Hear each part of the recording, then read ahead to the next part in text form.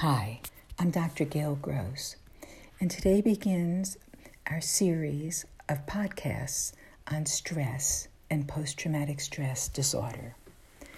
Although the human brain has evolved over hundreds of thousands of years into the complex brain that we now have, like the simplest of animals, a part of our brain still is activated by what is interpreted as threats coming from the world in what we call the flight or fight response.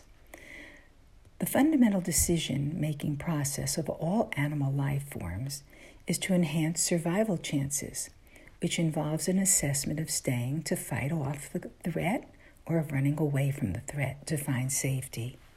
In either case, a perceived threat stimulates the body to activate micro and macro body responses to be able to take on either task by increasing the heart rate, blood pressure, white blood cells in case of infection if you are in a fight and get injured, and so forth. As humans evolved both biologically and socially, the brain grew into a more complex organ with the development of many more aptitudes besides survival against life threats by choosing between flight or fight in the untamed wild. In time, threats were less about life and death survival and more about threats regarding finding a safe place within the complex social systems with many more possible responses besides the fight or flight response. However, the simple brain experienced fear from life threat and from intersocial threat as the same and issued the same biological response of fight and flight, no matter the source of that fear.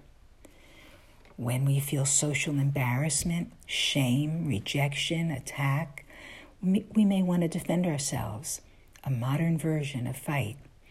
But we don't use up the adrenaline by fighting, or we may want to slip away and become invisible to the source of our discomfort, a modern version of flight. But use the stirred up biological stimulus to run, and we don't escape. As our more complex thinking systems become reflective and self-reflective, we can become our own threat as we attack ourselves, and we can feel as if we can't defend ourselves from the attacking part of ourselves. We have assimilated external threats into ourselves and have become our own enemy. The more evolved logical brain suppresses the fight and flight stimulus of the lower brain, but left unresolved and unreleased are all the biological responses intended to support fleeing or fighting. These remain in the body and produce a secondary threat to the body. But now that threat is from the inside, something we can't fight and win or escape in any traditional way. We are left with escalating blood pressure, a speeding heart, a compromised immune system.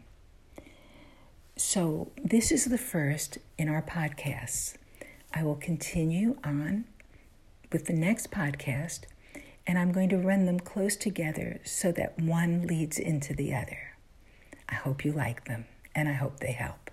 Thank you.